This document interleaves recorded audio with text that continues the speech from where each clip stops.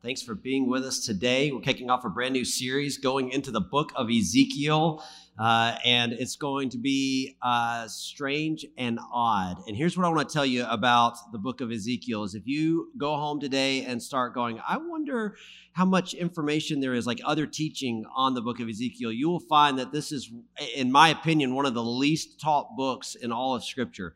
I was able to find 3 churches that had a series online where they went through the book. So it's not a very commonly taught book, and you'll see why today, because it gets into some really interesting territory. So as I kick off, and I'm gonna move quickly today because to kind of kick this thing off, we're going to be in 5 chapters, and we'll slow down a little bit after this. But I want to tell you that this is a story or a series of prophecies and encounters with God, or prophecies from God, encounters with God that are recorded for us.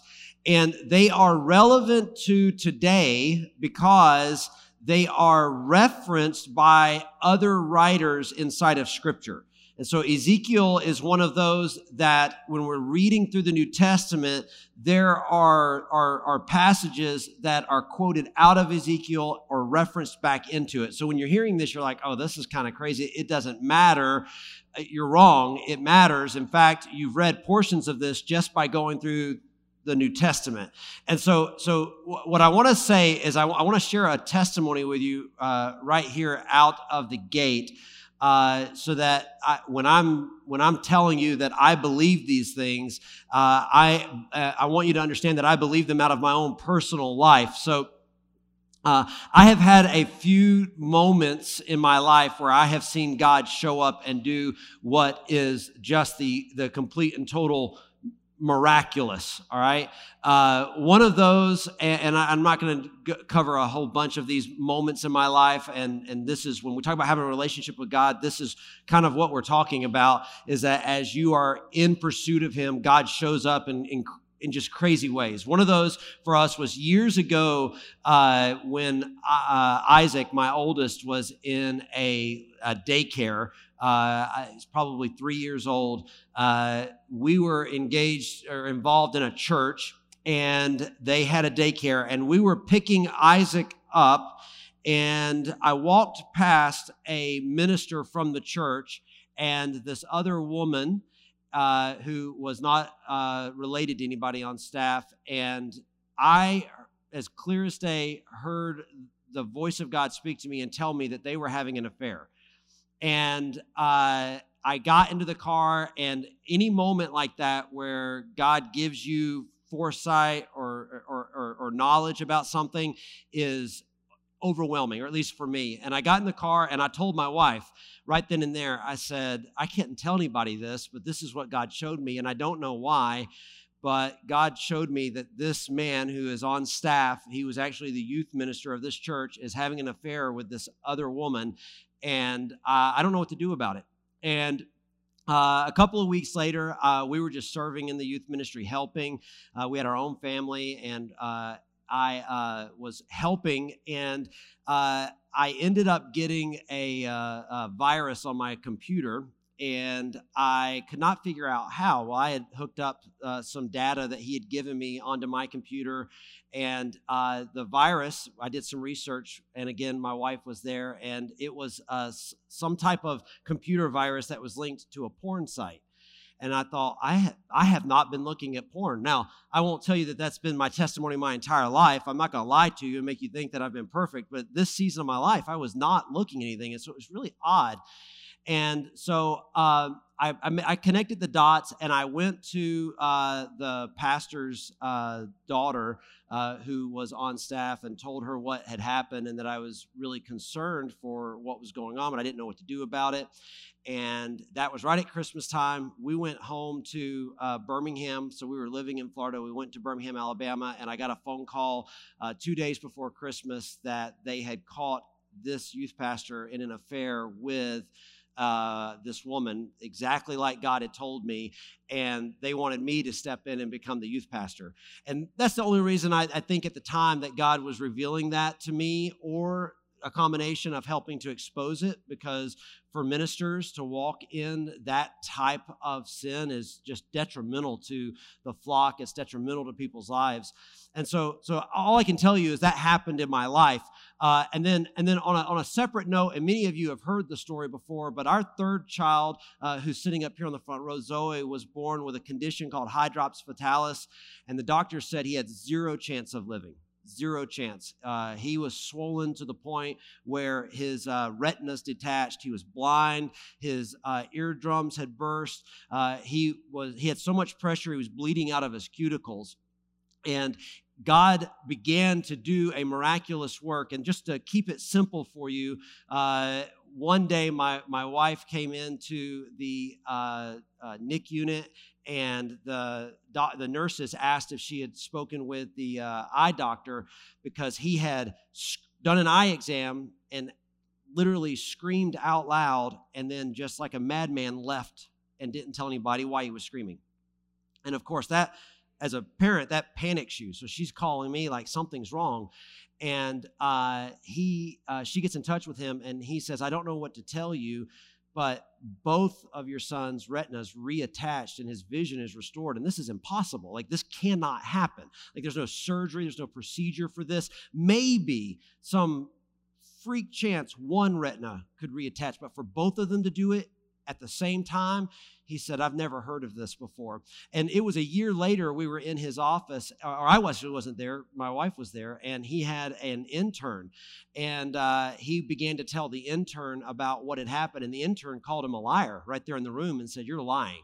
You're a liar. That's not possible. And she said, Carmen said that the doctor turned to the intern and said, you tell that to the daddy and the man upstairs, because he knew that we were believers and we had been praying for God to do the miraculous. So when I jump into this content and it makes you uncomfortable, right? And it might make you uncomfortable, but I just want you to know that, like, I believe God interacts like this. I believe God moves like this. And I believe that he is not finished. All right. And so if there's ever been any confusion in your mind, because this is the thing that's kind of got me tripping out right now, right? As I'm teaching the word and teaching the same things I always teach, I keep having people going, Pastor Jim, I didn't know you believed that. And I'm like, what is different about me? Like, right? Like, again, I have to realize it's not something that's different about me. There's something different happening in the world, and we're just looking at things different. We're listening to things different, and we're going to jump into Ezekiel right now, and it's going to be odd, and I'm not asking you to be all tripped out, okay? I'm asking you that if you believe that God's word is God's word, right, then to receive what's going on. So I'm going to go, the first 3 chapters of this are an introduction. And so I'm going to, just because of how trippy this can be, I'm going to go verse by verse. And I'm going to move quickly for you.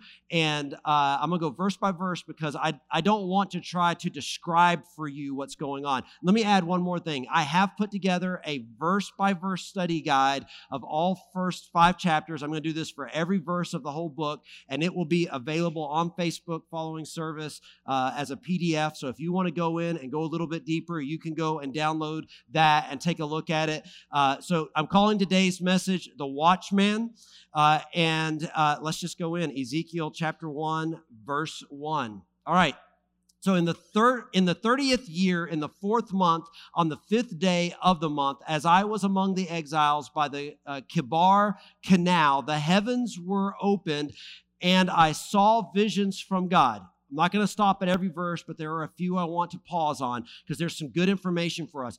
Look at what it says. It says in the 30th year, right? Now, he doesn't say in the 30th year of a king's reign or the 30th year of our exile, he doesn't tether it to any event. So most scholars believe that the significance of him putting this time frame in there is that it is tethered to his birth, that he is 30 years old. Now, let me tell you why that matters. Remember that Jesus could not begin his ministry until he was 30 years old, because the expectation for the Levites, those that would become the priests, right, they were a part of the priesthood, was that they would not be seen as mature enough to be able to be the rabbi, to be the priest, to be the prophet until they were 30 years old. And so what Ezekiel is doing right here out of the gate, because remember that the word of God is not written to us, it's written for us. But it was written to the Jews during this time. So he wants to help make sure that the Jewish people that are reading this will be able to understand that he has reached the age where it is now appropriate in their society for him to be ministering this way. On the 5th day of the month, it was the 5th year of the exile of King Jehoiakim. Again, right here, what we are seeing is that now we are tethered to an event, okay? All right?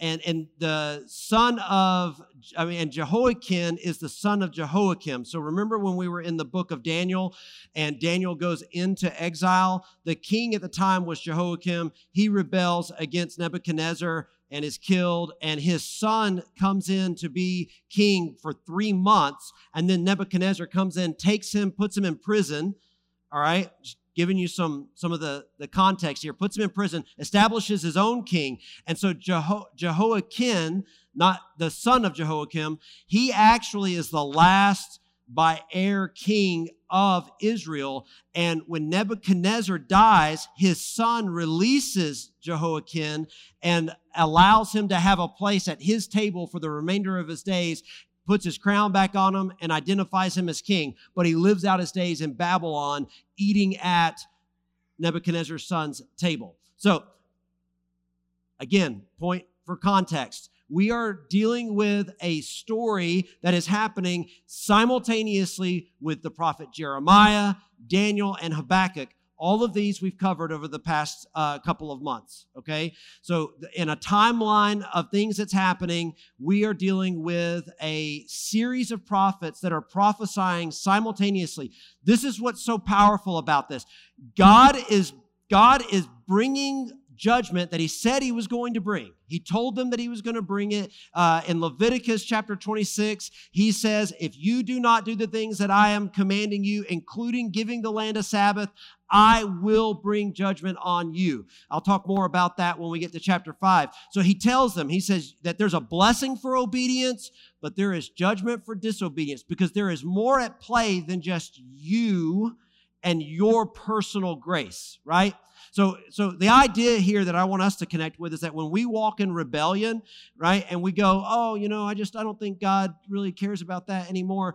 Well, by walking in rebellion and God not intervening in our lives, the problem that we come into is that as he is trying to minister in the lives of others to see them get saved, there's a testimony that's being cross-made that I can live however I want to live and God doesn't care. And that's exactly the opposite of what God's trying to do to lead somebody to him. He's trying to tell them, you need a Savior. And so God says, I'll bring judgment. And so that judgment has fallen on them. Jeremiah is not in captivity. He is in Jerusalem. Daniel is in captivity in Babylon. And Habakkuk is not in captivity. But of course, the world just does not look the same for them during this time period. Verse 3, the word of the Lord came to Ezekiel, the priest, the son of Buzi, in the land of the Chaldeans by the Kibar Canal, and the hand of the Lord was upon him there. So where are we at? Just some perspective. You have Babylon, and there is this Kibar Canal ran along the Euphrates River and was basically a shortcut. And so Ezekiel's ministry is happening just outside of Babylon proper, and right along this canal. And there are a lot of Israelites that have, or Jewish people that have ended up living here in this place, okay? So, verse 4, as I looked, behold, a stormy wind came out of the north, and a great cloud with brightness around it, and fire flashing forth continually, and in the midst of the fire, as it were gleaming metal. So he sees this cloud, there's brightness around it, and something that looks like hot metal in the midst of it. And from the midst of it came the likeness of 4 living creatures. And this was their appearance. They had a human likeness, but each had 4 faces, and each of them had 4 wings. Their legs were straight, and the soles of their feet were like the sole of a calf's foot, and they sparkled like burnished bronze. So if you can just imagine, Ezekiel is beginning his ministry with this incredible vision that is taking place right here in front of him. And it's not just a vision like where God shows up and is like, hey, yeah, I've got a little glow to me, but I'm a lot like you, so let's sit and chat for a little bit. That's not what's happening for Ezekiel, right? Ezekiel is getting this like Lord of the Rings experience, Chronicles of Narnia moment, right? And it's happening, and he's writing this down for us. Under their wings, on their four sides, they had human hands, and the four had their faces and their wings thus. Their wings touched one another. Each one of them went straight forward without turning as they went. As for the likeness of their faces, each had a human face. The four had the face of a lion on the right side. The four had the face of an ox on the left side. And the four had the face of an eagle, presumably on the backside. Such were their faces, and their wings were spread out above. Each creature had two wings, each of which touched the wing of another, while two covered their bodies. And each went straight forward. Wherever the Spirit would go, they went without turning as they went. And so you just get this picture. They each went without turning because there was the ability to see in all directions. And so just moving left to right, they didn't need to make a turn because they were able to see, right? Anybody have an experience like that with their mom? Like she's got her back to you, but she knows exactly what you're doing, you know? This is more literal than the mom having eyes in the back of her head, but my mom had eyes in the back of her head. Maybe she was a winged creature. As for the likeness of the living creatures, their appearance was like burning coals of fire, like the appearance of torches moving to and fro among the living creatures, and the fire was bright, and out of the fire went forth lightning. I just want to point out this phrase, this use of the word likeness and like. These are things that Ezekiel has never seen before. So when he is describing it, and we're going to see this type of language used throughout Scripture. In fact, when Jesus is baptized, right, and he comes up out of the water, it says that the heavens opened and God spoke and the Spirit descended on him like a dove, right? Now, in Sunday school, in our little felt board presentation, we saw the dove come down, right? But it wasn't a dove, it was the Spirit of God. And it's good to just get this inside of us. When we see a description that uses this term in likeness or like, right? That means that the writer is trying to help us understand what they saw the best that they can. Okay? And so there's no like pointing to this creature or these creatures and saying this is what they're called. So it was like this. Okay? So like the appearance of torches moving to and fro among living creatures, and the fire was bright, and out of the fire went forth this lightning, and the living creatures darted to and fro like the appearance of a flash of lightning. Now, as I looked at the living creatures, I saw a wheel on the earth beside the living creatures, one for each of the four of them. As for the appearance of the wheels and their construction, their appearance was like the gleaming of beryl.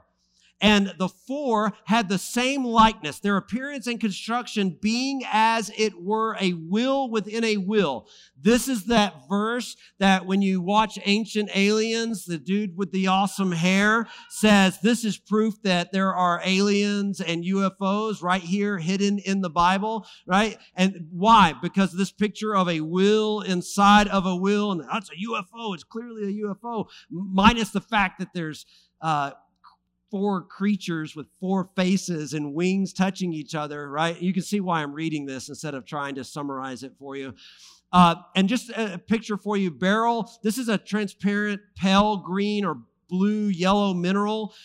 It's something that is a cheap gemstone. In fact, you can get on Amazon and order a beryl gemstone, but it's very commonplace. And so when he's mentioning this beryl, it's again to paint a picture for the people so they get an idea of what it looked like. Now, when they went in any of their four directions without turning as they went. I'm not going to cover every footnote, but if you're looking here in the ESV, you'll see that little letter E there. And that footnote for directions is on their four sides. And so in the Hebrew, the picture would have been that they went in any of their four sides, but that type of language doesn't really fit within the way we speak. And so the translators use the word directions, but I want you to get a picture of the fact that they can just move forward and backwards and side to side, and there's not this need for turning on their behalf. And their rims were tall and awesome, and the rims of all four were full of eyes all around. And so these wheels had eyes all around them, basically giving us the picture that they could see in any direction that they were going. Okay, so it's this same imagery that Tolkien used when he did the all-seeing eye and the Lord of the Rings, this idea that it can see everything. And this imagery has found its way throughout history, showing up in everything from the occult to, we have the all-seeing eye on the dollar bill, right? This idea of being able to see. Ezekiel says, I see these wheels and there are eyes all over it so that they can see everything that is happening. Now, does this not speak, though, to us about God's omnipotence, his ability to know things and see things, his omnipresence, to be able to be present at all times? So verse 19, and when the living creatures went, the four wheels went beside them. And when the living creatures rose from the earth, the wheels rose. Wherever the Spirit wanted to go, they went, and the wheels rose along with them, for the Spirit of the living creatures was in the wheels. And so again, one more footnote for you. I've got a couple I want to cover. This one is the Spirit of life.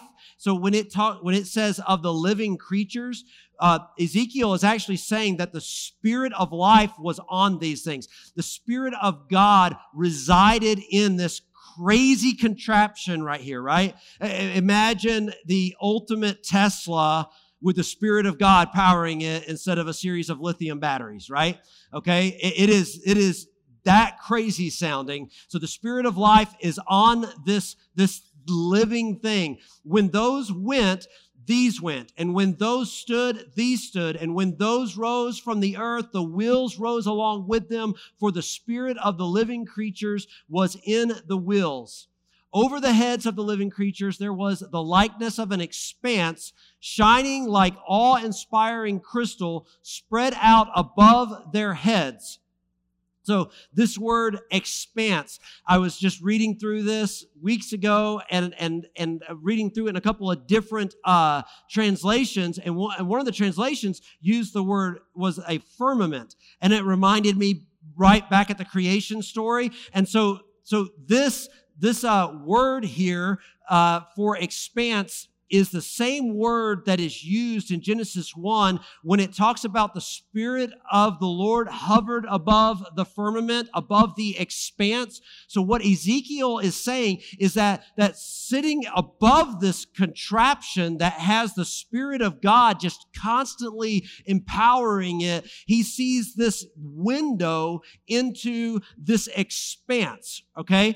So Verse 7, and God made the expanse and separated the waters that were under the expanse from the waters that were above the expanse. So there's an image here of him seeing creation unfolding in the expanse. So there's a window. And remember that the word says that for God, a day is as 1,000 years, 1,000 years is as a day. Time in God's realm, it doesn't exist. It's not a necessity, right? It's something that moves us forward. It moves the story forward in our realm, but in his realm, it's not needed. So literally, Ezekiel is watching the heavens divide, right? So he is watching, he's getting a glimpse, Ezekiel is at 550 BC, somewhere in there, 600 BC. He's getting a glimpse into a story that was written by Moses about the creation of all things. And he says, I saw this expanse sitting above this contraption. And he says that the waters that were above the expanse, and it was so. And God called the expanse heaven, and there was evening. That's Genesis. I accidentally dumped this in right here. And God called the expanse heaven, and there was evening and there was morning the second day. Now, go back to Ezekiel here. And under the expanse, their wings were stretched out straight, one toward another, and each creature had 2 wings covering its body. And when they went, I heard the sound of their wings like the sound of many waters, like the sound of the Almighty, a sound of tumult, like the sound of an army. When they stood still, they let down their wings. And there came a voice from above the expanse of their heads. When they stood still, they let down their wings.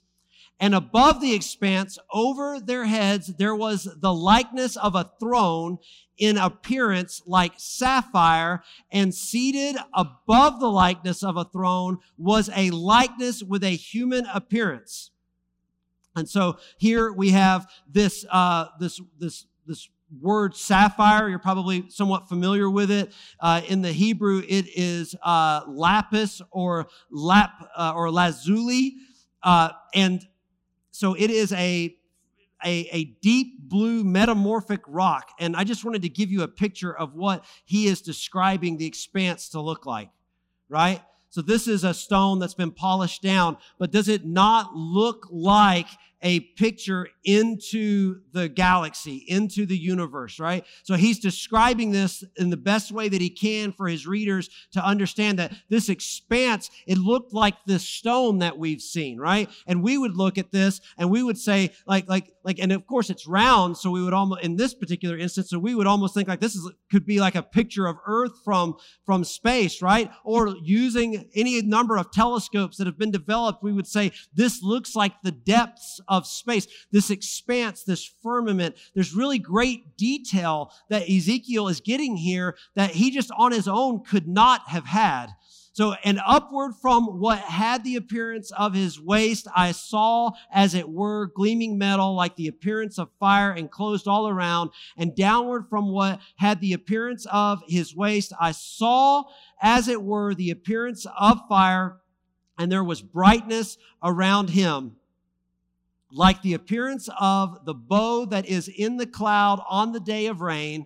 So was the appearance of the brightness all around, such was the appearance of the likeness of the glory of the Lord. And when I saw it, I fell on my face, and I heard the voice of one speaking. So we get 28 verses. We get a small little introduction to our introduction, and then he goes right into giving us this imagery of how God is revealing himself. And he doesn't tell us until the final verse here that this is the glory of God, that he is getting a glimpse at God in his full glory. And what is his response when he realizes that it's the creator of all things? He falls on his face, right? He falls on his face in reverence, in fear of the Lord. This is him bowing down because the creator is now speaking to him. Now, the next 2 chapters are not as long as the first chapter. I am going to go verse by verse through them. Verse 1, and he said to me, Son of man, stand on your feet, and I will speak with you. Footnote here for Son of man. This is throughout all of Ezekiel. It's this terminology, son of Adam. All right. So there's this imagery that he is that this is that which I have created. Okay. Verse 2, and as he spoke to me, the Spirit entered into me and set me on my feet, and I heard him speaking to me. And he said to me, Son of man, I send you to the people of Israel, to nations of rebels who have rebelled against me. They and their fathers have transgressed against me to this very day. The descendants also are impudent and stubborn. I send you to them, and you shall say to them, thus says the Lord God. So Ezekiel has an encounter with God, and God says, I'm sending you to my people, right? Remember that this was the portion that God kept for himself following the destruction of the Tower of Babel, and he's dividing up the nations, and it says, I'll keep a tithe, a portion for myself, right? And we follow their story from that point, that this is a group of people who have seen God manifested by fire at night, cloud during the day, on top of the mountain. They see a lightning storm. They see God moving. He feeds them while during their 40 years of wandering, and it just isn't enough for them to live holy. It's just not enough for them to even make these really strong, continuous attempts to walk out the things that God has asked them to walk out. And so they constantly fall into wickedness. Generation after generation says to themselves, I'm exempt from this. That's really the only way I know how to put it. And sitting here thinking about this and thinking about this language of rebellion, it's like, I don't know how to say this to a generation today and it not be offensive, right? Because a lot of times we judge how God feels about something based on how we view ourselves, right? And how many of you, if you get really honest and you think about it, how many of you know people or even yourself have been guilty of thinking, well, there's no way God feels that way about this because I don't feel that way about this. As if your consciousness and your way of thinking, right, is on par with God's. Like your perspective and your view of the world, it equals God's. And so surely if I feel this way about this thing that somebody's calling sin or this perspective, there's no way God could feel differently about it. And this is why we have the Word, right? This is why we get the Word of God. And then when we're in relationship with God, this is why among us there are those who will encounter God to be a voice to the church. So, verse 5. And whether they hear or refuse to hear, for they are a rebellious house, they will know that a prophet has been among them. And you, son of man, be not afraid of them, nor be afraid of their words, though briars and thorns are with you, and you sit on scorpions. So, hey, just want to go ahead and let you know that being a prophet is not the equivalent of having your own, what are we at, G5 right now? Or are we higher than that, Jim? Our Gulfstreams. What's that? 700, right? So being a prophet is not having your own private 700.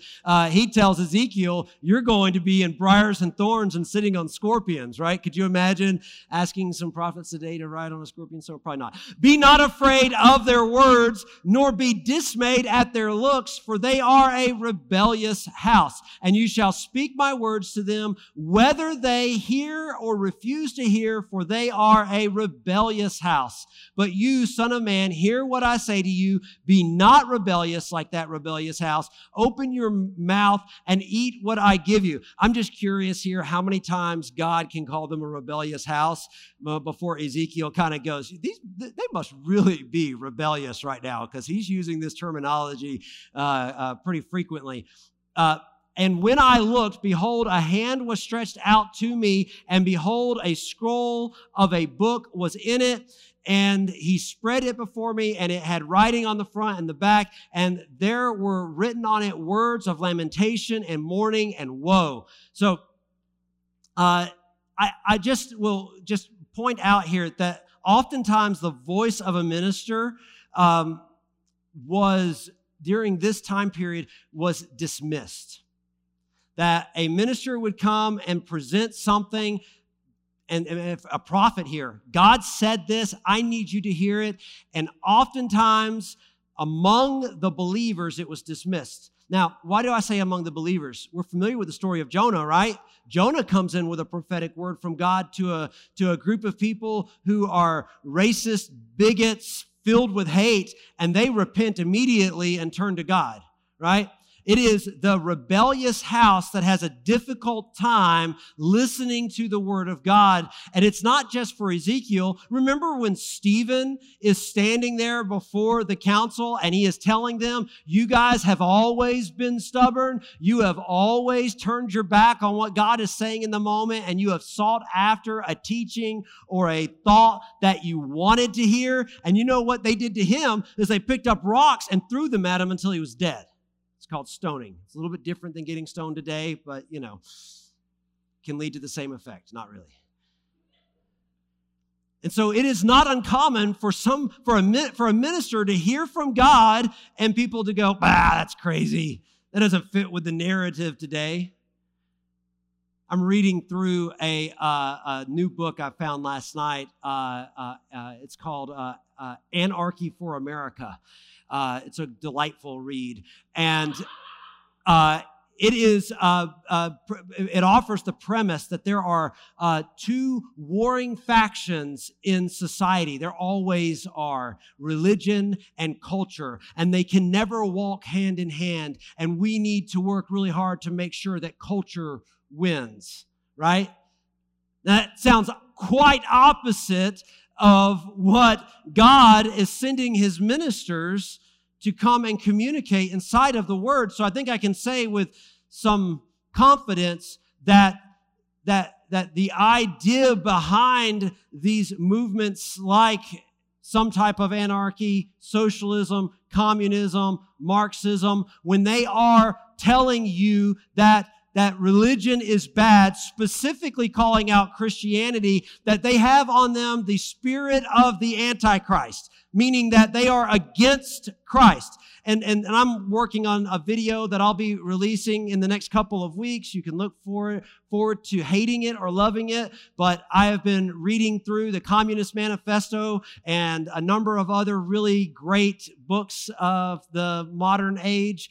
And I want to share some thoughts I have on this with you, because can I tell you today that it is incompatible with Christianity, that when a group of people say we need to see Christianity destroyed, we need to silence those that claim to walk in harmony with God, that you can't walk hand in hand with somebody that wants to see you die. And so you don't get to go, we've worked our differences out and we're best friends now. We've just agreed to disagree. But on the backside, they're building an organization to wipe you out. Like I would call that foolishness, and this isn't something that's new, right? When the word of God comes to a rebellious people and it calls them to holiness and repentance, rebellious believers constantly act rebellious. And why would we be given this word? We would be given this word as a way of causing caution or presenting a moment of pause in our own lives, that we would be able to go, hey, I need to make sure that I'm not missing what God has for me because I presume to know the will of God because God thinks like I think. Now, we'll go to Ezekiel chapter 3. I told you these next two chapters are a lot shorter. And he said to me, Son of man, eat whatever you find here, eat this scroll, and go speak to the house of Israel. So I opened my mouth, and he gave me this scroll to eat. And he said to me, Son of man, feed your belly with this scroll that I give you, and fill your stomach with it. Then I ate it, and it was in my mouth as sweet as honey. This is a description for us that as he was consuming the word of God, as he was consuming that which God was presenting to him, it was sweet as honey. It was good. It was good for him. And I will tell you this, that as you dig into the word of God and you consume it in your life, and that requires you to do it. Like, you have to be the one that digs in and begins to read through the scriptures. And if the only time that you're reading through scripture is when I'm up here and I'm reading through 3 chapters, you're going to miss out on so much of the wisdom God wants to impart into your life to make you a better husband, a better wife, father, mother, son, daughter, friend, whatever it is, at work. Like, you're going to miss out on the wisdom that can be added into your life. And so it says that he ate it and it was sweet as honey. And he said to me, Son of man, go to the house of Israel and speak with my words to them. And so God says, I want you to go and tell them what I have to say. For you are not sent to a people of foreign speech and a hard language, but to the house of Israel, not to many peoples of foreign speech and a hard language, whose words you cannot understand. Surely if I sent you to such, they would listen to you. What does he say? He says, if I were sending you to some foreign group of people who spoke a different language, they'd probably all listen to what you have to say. But I'm going to send you to people that talk like you talk. Mannerisms, they've got all the same sayings down. They're going to talk like you talk, and they're not going to listen to you. But the house of Israel will not be willing to listen to you, for they are not willing to listen to me, because all the house of Israel have a hard forehead and a stubborn heart. So, not every mission field is among those who have never heard the word. When we think about missions and we think about doing missions work, we think about sending somebody who wants to go to a foreign land where they've never heard the gospel before. But that is not exclusively what ministers are called to do. Sometimes we are called to come into neighborhoods, communities where people do not want to hear the word of God as authority in their life. And I will say that this is really relevant to me today because part of what I have been discovering, I read a survey that was done that says that 60% of people who are, I think it's between ages 22 and like 40 or 39, somewhere in there, 60% of them claim to be Christian, but less than 2% believe that the Word of God is actually the Word of God. Right? That's startling to me because the idea for me that God has not presented His Word through His people saying, say what I am saying, right, and has not protected that, to me, diminishes God's authority. And I'm not, this isn't a new idea to me when I read it this week, because I've heard ministers talking about this idea that, people encountered God and they just kind of wrote down what they saw and we just need to take it kind of like, it's good for us, but it's not the end-all, be-all. And I would argue that the Word of God is God's Word. And so he tells Ezekiel, he says, go and take my words, not yours. Don't put together a little illustration that's of your own doing. Go and say what I have for you to say. Verse 18, if the world, this is John 15:18. I wanted to point this out real quick. If the world hates you, know that it has hated me before it hated you.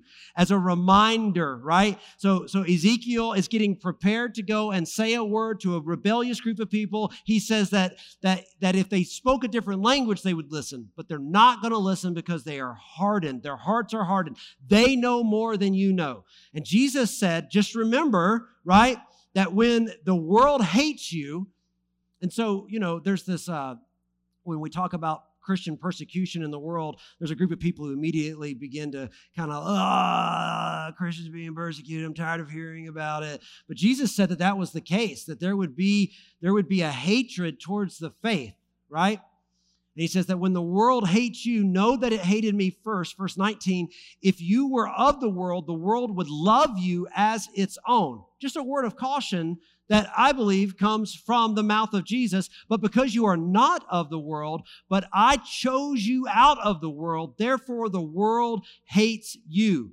Verse 20, remember the word that I said to you, a servant is not greater than his master. If they persecuted me, they will also persecute you. If they kept my word, they will also keep yours. But all these things they will do to you on account of my name, because they do not know him who sent me. They do not know the Father. And because they do not know the Father, they will not receive the word that the Father is sending. Verse 22, if I had not come and spoken to them, they would not have been guilty of sin. But now they have no excuse for their sin. Whoever hates me hates my Father also. If I had not done among them the works that no one else did, they would not be guilty of sin. But now they have seen and hated both me and my Father. Verse 25, but the word that is written in their law must be fulfilled. Why would Jesus make a reference to the writings here in the law of the Old Testament if they were not authoritative and say they must be fulfilled? They hated me without a cause. And so here's what I have to say is that Jesus believes that the scriptures that they have at this point, the Old Testament as we call it, that they were authoritative enough that he would reference them and that he would say that down, right? Let's move forward. All right, so God will give his ministers the backbone that's needed, right? And so this is the thing that I'll just be transparent with you for a moment as a pastor. Like I have to constantly go to God and say, God, like I believe that your word is truth. I need some help here, right? Because even for myself, I fall under the attack. I have the conversations with people who are like, well, Pastor Jim, how can you believe that in today's day? And I have to stand my ground, right? And so that's what Ezekiel is having to encounter for himself. And he says back in Ezekiel 3, behold, I have made your face as hard as their faces and your forehead as hard as their foreheads. So it's probably not uncommon for a minister, right, that's doing the will of God to be just as stubborn as you are. So don't be surprised by that. When you think to yourself, like, when I went in and gave him the what for or her the what for, and they just stood there and nodded like they weren't even listening. You know what I'm saying? Like having a backbone is what is required to do the work of the Father, right? Verse 9, like emery harder than flint have I made your forehead. Fear them not, nor be dismayed at their looks, for they are a rebellious house. Now, Ezekiel doesn't know what he's talking about right here because he's about to have Ezekiel do some really crazy stuff, right? So he's like, hey, when they're laughing at you, don't worry about it. And he's probably thinking, oh, yeah, because they're mean, right? No, it's because you're going to look like a clown doing the things that I'm calling you to do. So moreover, he said to me, Son of man, all my words that I shall speak to you, receive in your heart and hear with your ears. And go to the exiles, to your people, and speak to them, and say to them, thus says the Lord, whether they hear or refuse to hear. Then the Spirit lifted me up, and I heard behind me the voice of a great earthquake. Blessed be the glory of the Lord from its place. It was the sound of the wings of the living creatures as they touched one another, and the sound of the wheels beside them, and the sound of a great earthquake. The Spirit lifted me up and took me away, and I went in bitterness in the heat of my spirit, the hand of the Lord being strong upon me. Why was he in bitterness? Most scholars say that this is indicative of the fact that as God was lifting him up and calling him out and talking about the rebellious nature, it was not just, hey, this is a rebellious nature of a group of people. This is the rebellious nature of your people. And Ezekiel was filled with bitterness because Ezekiel became acutely aware of the sin of the people that he called friends and family. And it was not that sweet honey that he experienced earlier, but there's a bitterness, right? When you have to go and navigate a relationship that is where somebody is in sin. And you have to go and you have to begin the process of navigating that. That's not a thing that we look forward to doing. So, and I came to the exiles at Tel Aviv who were dwelling by the Kibar Canal, and I sat where they were dwelling, and I sat there overwhelmed among them 7 days. So for 7 days, he sat there overwhelmed, right? What was he overwhelmed by? He was overwhelmed by the reality that he had been unaware of. When you get into the book of Revelation, I think it's in chapter 8, it talks about this picture of the return of Christ beginning to unfold, and there's a series of triggers that are taking place, and it says that the heavens will be silent for 30 minutes, right? Why is that? Because there is an awareness, most scholars say, in the heavens of how bad things have gotten on earth. There is an awareness that these things are about to unfold, and it's talking about pestilence and death and these terrible things. I'm not trying to bring you down yet. That'll happen in just a moment. But there's this picture that when you become aware of how bad a situation is, it's difficult to speak. When the doctors told us that our son would not live, They wanted to take him off the respirator so that he could die. I remember I walked out of the hospital, and Carmen was beside me, and I called my mom. I dialed the number, and I put it up to my head, and I did not realize I could not speak. I couldn't breathe. I sat down, and I just remember hearing my mom asking, "Are you there? Are you there?" And I had no breath in my lungs because I became aware of just how bad the situation was. And that's the closest that I can come to communicating exactly what it is that Ezekiel is feeling for 7 days, sitting there, overwhelmed by a new reality. Do you know that even as godly men and women, we can be just completely oblivious to the reality around us? And God says, "Ezekiel, I've got to ask you to do something, and it's not going to be easy." And so for 7 days, he sat there. It is difficult to watch people advocate for, walk in, or simply ignore sin. And that's what he began to see. He began to see that there are those who are totally for sin. There are those that will walk in it, and they'll absorb it. And there are others, they just ignore it. And he becomes aware of this. Verse 16, "And at the end of 7 days, the word of the Lord came to me, 'Son of man, I have made you a watchman for the house of Israel. Whenever you hear a word from my mouth, you shall give them warning from me.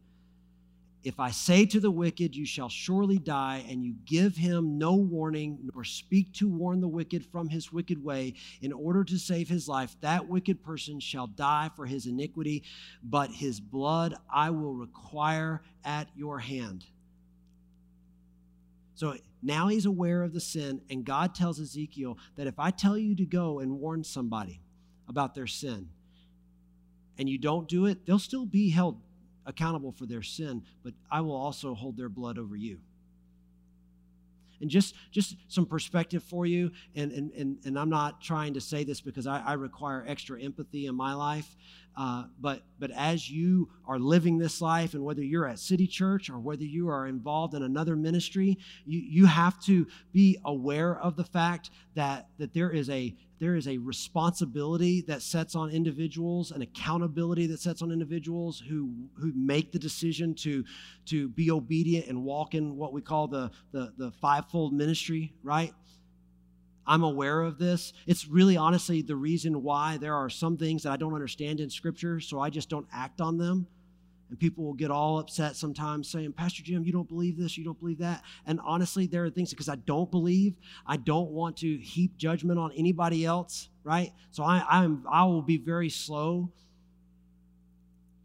He says in verse 19, "But if you warn the wicked, and he does not turn from his wickedness or from his wicked way, he shall die for his iniquity, but you shall have delivered your soul. Again, if a righteous person turns from his righteousness and commits injustice, and I lay a stumbling block before him, he shall die.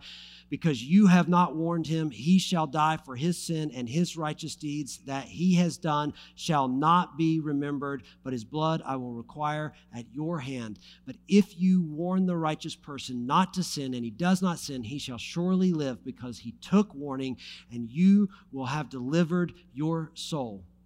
And the hand of the Lord was upon me there, and he said to me, 'Arise, go out into the valley, and there I will speak with you.'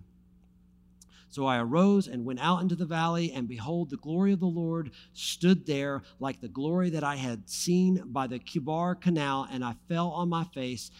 And you, O Son of Man, behold, cords will be placed upon you, and you shall be bound with them so that you cannot go out among the people. And I will make your tongue cling to the roof of your mouth, so that you shall be mute and unable to reprove them, for they are a rebellious house." Verse 27 ends this chapter, "But when I speak with you, I will open your mouth, and you shall say to them, 'Thus says the Lord God, he who will hear, let him hear, and he who will refuse to hear, let him refuse, for they are a rebellious house.'" And this is what he says. You're about to go out and start this ministry, and where's the responsibility for hearing? The responsibility for hearing is on them. And I will tell you this, in your walk with God, hear me today, the responsibility for hearing is on you. The responsibility for hearing from God sits on your shoulders. And so as you're in your time of prayer, as you're in the Word, as you are living life, I'm a Christian, I'm a believer, then you also need to be ready to say, God, speak that I may hear. And I think there are just so many people who do not take the time to listen. And so that faith that might have started as a fire becomes an ember and begins to burn out. And then we end up with people who say, well, I was a Christian, but I don't know that I believe that anymore. But as we hear from God, it changes our lives. Now it's time to get to work. I'm going to cover these next 2 chapters very, very quickly. So he tells them, set up this large outdoor playhouse, right? He says, I want you to come. I want you to build a model of the city. And I want you to build this so that they can see how the enemy will not only have victory, but will be unstoppable. So if you can imagine this little playhouse being set up out here, and he's sitting here going, hey guys, let me tell you how you're going to be crushed, all right? This is how it's going to happen. And on top of that, no matter what you do, you're not going to be able to stop the enemy. He goes on and he says, what I want you to do is I want you to tie your body up, and I want you to lie on your left side for 390 days out there in the street. And then when you're done, I want you to lie on your side, on your right side for 40 more days. Now, he doesn't do this all day long because he's going to actually have some other things he does. But every day he's got to go out and do this for a little while. And when the people are mocking him and making fun of him, God said, hey, by the way, while they're doing that, I'm going to stick your tongue to the top of your mouth so that you can't be a smart mouth back to them, right? Because I think that's humanity to want to be able to get the last word in, and so Ezekiel's not able to do that. So every day he goes out and does that. And watch this, because if you thought that was kind of trippy, he tells them, he says, on top of that, you will ration your food and cook it over human dung. Now, Ezekiel says, God, enough's enough, right? I have never eaten anything cooked over human dung. And God says, all right, I relent. You can eat it cooked over cow dung. And he does this in front of the people. And you're thinking to yourself, man, God, that's cruel and unusual, and I don't know if I want to believe in a God like that. That's exactly what God was hoping for. God was hoping that while Ezekiel was doing it and sitting out here talking about the things of God, that everybody else would be going, that man is weird. That is a crazy fool. He lays in the street every day on his left side, and then one day, breaking news, he's on his right side. Okay, maybe the little bit of food he's eating from the cow dung hot cooker, whatever, is gone to his head. But every day he's out there, he's doing this. And then that's Ezekiel 4. Ezekiel 5, right? This is where it begins to make sense why he's doing these things. But before he does, he says, what I want you to do is I want you to shave your head and your beard. Now, this would not have been normal, in case you were like, hey, this was the in look. No, as a Levite, he would not have shaved his head and his beard in his entire life. But God says, I want you to do this, all right? And I want you to take it, and I want you to get a scale. And I want you to take all that hair, and I want you to divide it into thirds, right? Continuing with the weird thing, okay? All right? Here in verse 2, a third part you shall burn in the fire in the midst of the city when the days of the siege are completed, and a third part you shall take and strike with the sword all around the city. Can you imagine this guy taking a third of his hair, setting it on the ground, and hitting it with a sword? And everybody's watching, and he's hitting it with the sword. And he picks it up, and he walks over to another part of the city and sets it down, and he hits it with the sword. And he's just doing this. Crazy sounding.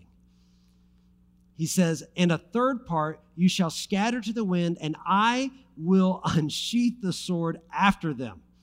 So what does he say? He says, I want you to take another part, get everybody together and go, watch me. Woo, it's a windy day. There goes the hair. And just as the wind is blowing it away, the Lord's going to be chasing you down with a sword. All right, verse 3, and you shall take from these a small number and bind them in your skirts of your robe. We'll get to this in just 1 second, why this happens and why this is important for this story, because this story sounds pretty fierce so far, right? It's like, oh, there's not a lot of hope for these people, right? So Ezekiel, we have to remember, had competition. The writings show us that there were other prophets, not just the ones that we mentioned, but there were prophets who were prophesying on the street in those days, saying that God is about to bring redemption. God loves you so much. He's coming. This exile thing was a mistake, and he's on his way to fix it.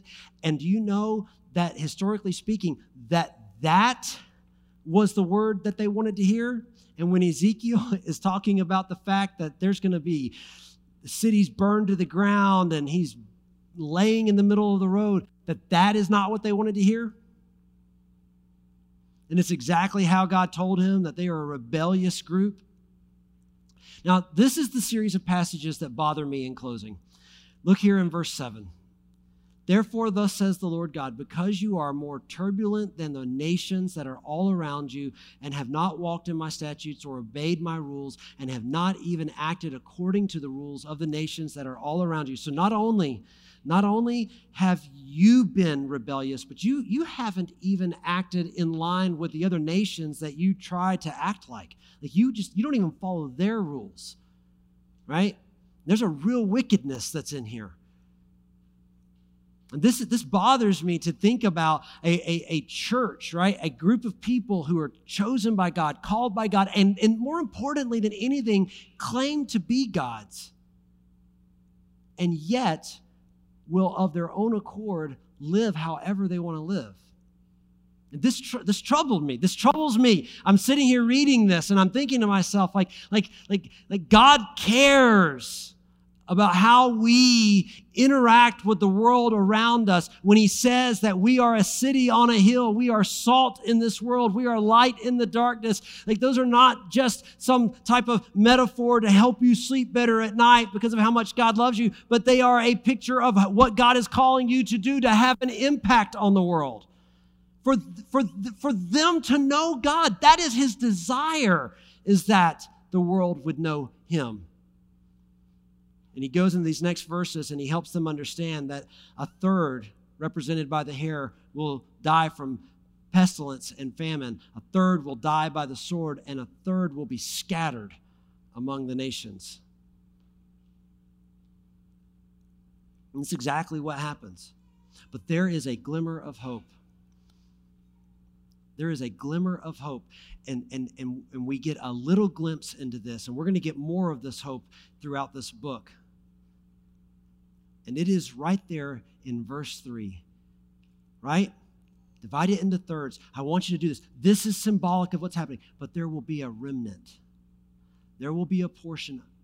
There will be those who will say, I hear what you're saying. They will be the ones to repent. They will be the ones to walk in the fullness of God. That is what you and I are called to do. We are called to be the remnant. We are called to take him at his word. We are called to be children of God, and the invitation is there to be a part of that remnant. And he says, I want you to tuck it in to the fold of your robes. Why? Because it's there that it'll be protected. It'll be protected from the fire. It'll be protected from the sword. It'll be protected from the wind that will scatter it, because it's being held closely. You see, that's the God that we know. That's the God that we most often preach, is the God that protects us and loves us. And it's the God that we're comfortable with. And can I tell you, that is God. That is who he is. And he wants to pull you in close. He wants to hold you close. And he's willing to do whatever it takes to get you there. If he's got a lot of fire behind you, have a sword pulled on you, if he's got to scatter you into the wind, he'll do whatever it takes to get you into that fold. Let's stand to our feet. Because this is it. God will prove himself faithful, because there will be a remnant. Jesus is returning for his church. Jesus is returning for the bride of Christ, right? When he returns, he's coming for those who love him. And you and I, we get to be a part of that remnant. And the invitation for all to be a part of that remnant exists through the blood of Jesus on the cross. The scripture says that if we believe in our heart and confess with our mouths that Jesus is Lord, we will be saved. It begins a process of transformation and change in our lives. We don't just keep being who we were being. Remember, Jesus is sitting there and he's writing in the sand. They want to stone the adulterous woman. And he says, he who has no sin, cast the first stone. And they're all like, well, I got lots of sin in my life. They turn around and walk away. But what does he say to her? What does he say to her? Go and sin no more. Right? That's the expectation. The expectation is, let's identify sin in our lives and let's be better people. Right? Because he's our Father. This week, as you are meeting with friends, family, I want you to ask this question, and it's probably going to be uncomfortable for some of you. Okay? I'm not trying to get us running in circles and passing snakes around. Okay? All right? Can I tell you, I like to joke and say that I'm a charismatic Pentecostal with a seatbelt. Like, I like my seatbelt.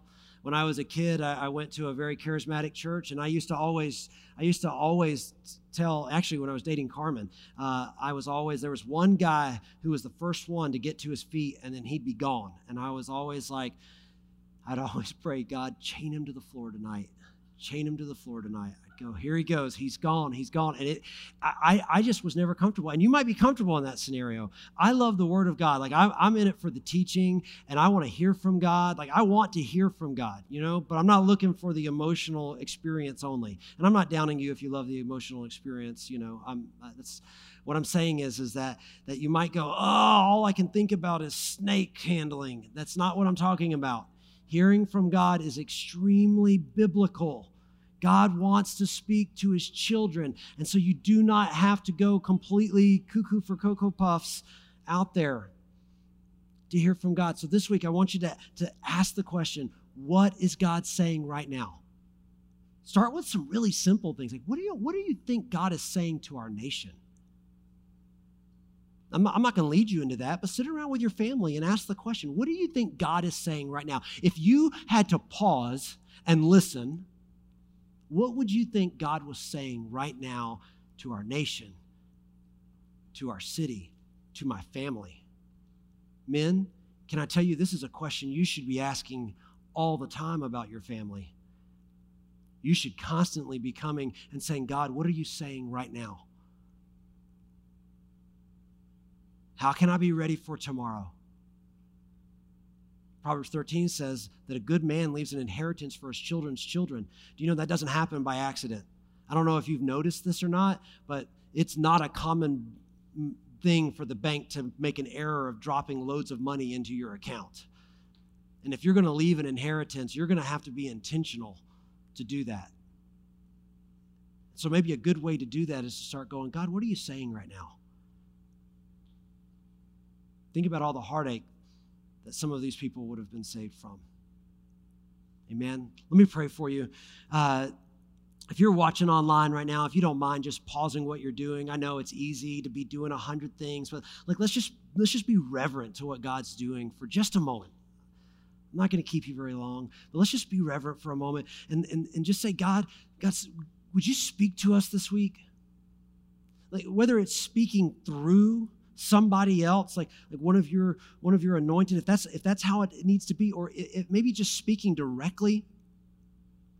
Give me understanding and insight so that I can have the steps of my life ordered more efficiently. God, could you speak to us this week in ways that only you can do?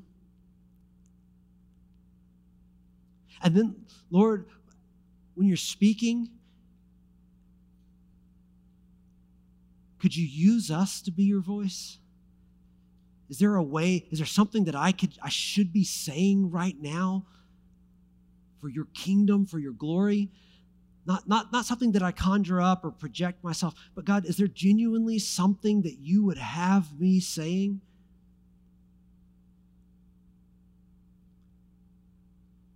And just with our heads bowed and our eyes closed, if you don't know Jesus as Lord of your life, right? And this idea is something that's right now it's stirring something inside of you.